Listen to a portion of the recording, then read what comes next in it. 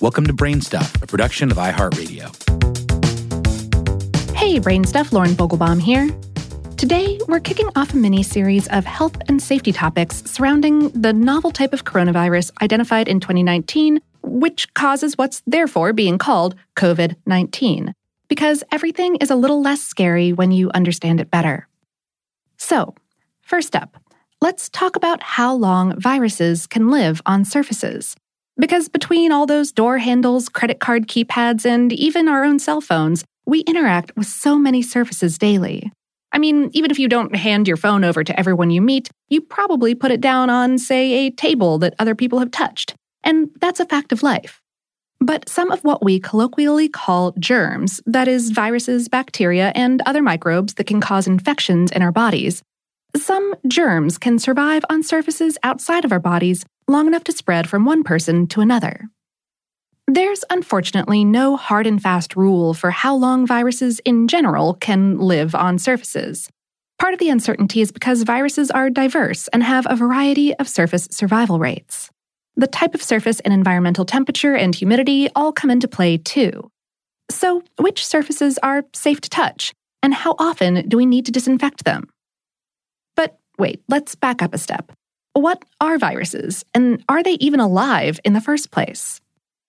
Things that we generally consider to be living have the more or less standalone ability to eat, grow, and reproduce. A single-celled bacterium or fungi or even a cell from your body can do all those things because they contain the genetic instructions to do so, plus the enzymes to carry out those instructions. But viruses don't. They have the genetic instructions, the DNA or RNA, but they don't have the right enzymes to create the chemical reactions necessary for reproduction.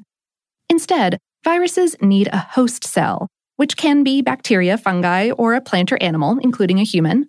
A virus will attack a host cell and release its genetic instructions, which hijack the host cell's enzymes to make new viruses. That's good for the virus, but generally bad for the host. Without a host cell, a virus can't survive long term. However, it does have a short window of time during which it can stay functional, in hopes of infecting a new host and attaching to a host cell.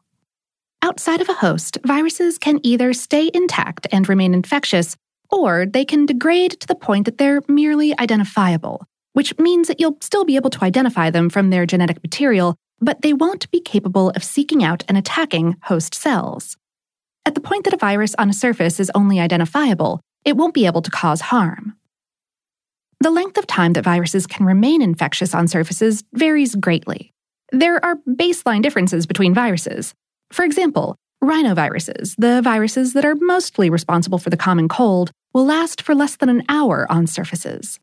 Others, such as the norovirus, which is a virus that can cause vomiting and diarrhea, can last for weeks, which is why norovirus can easily spread both through infected people and through contaminated foods and surfaces. There are several types of coronaviruses. Most cause mild symptoms and are responsible, along with rhinoviruses, for the common cold. But 3 types are known for causing more serious diseases: MERS, SARS, and COVID-19. And because the coronavirus that causes COVID-19 is novel, the research into how long it can last on surfaces is new and ongoing.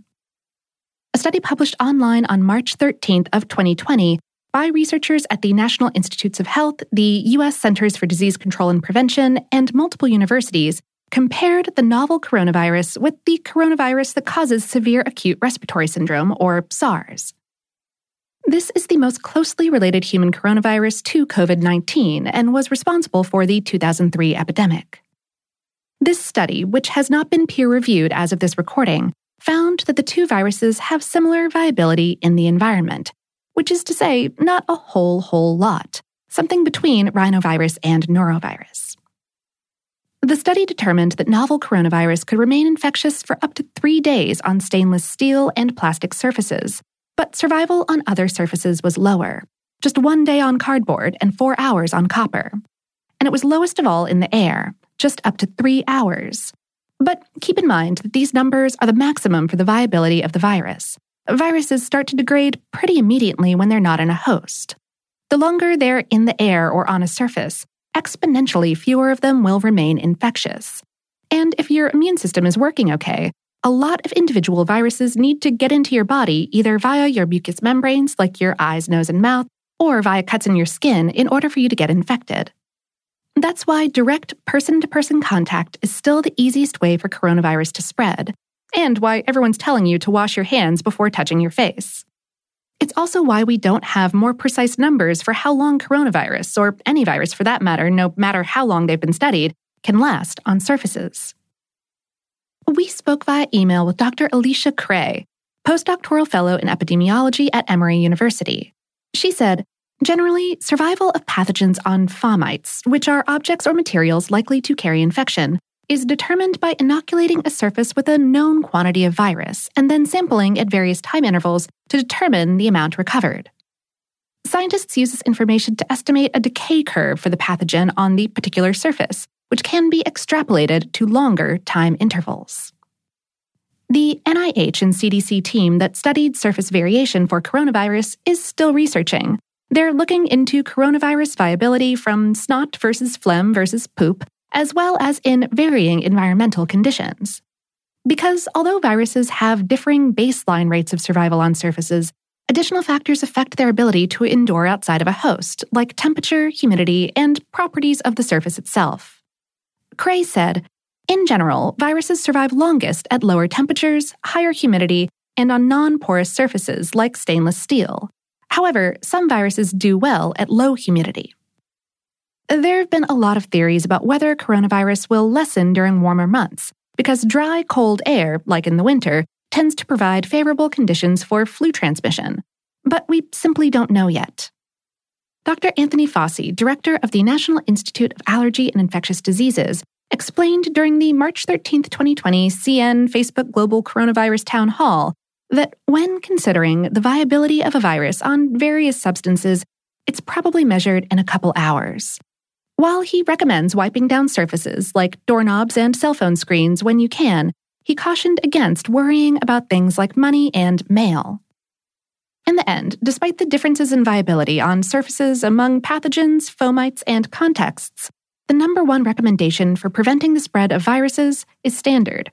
If you've touched a shared surface, wash your hands before you touch your face or any part of your body that might have a cut or other skin abrasion. The human skin is great at keeping out cold and flu viruses, but thanks to its pH and porous nature, they survive for only about 20 minutes on our hands.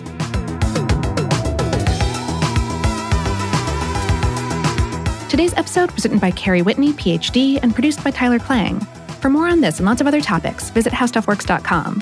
Brainstuff is a production of iHeartRadio. For more podcasts from iHeartRadio, visit the iHeartRadio app, Apple Podcasts, or wherever you listen to your favorite shows.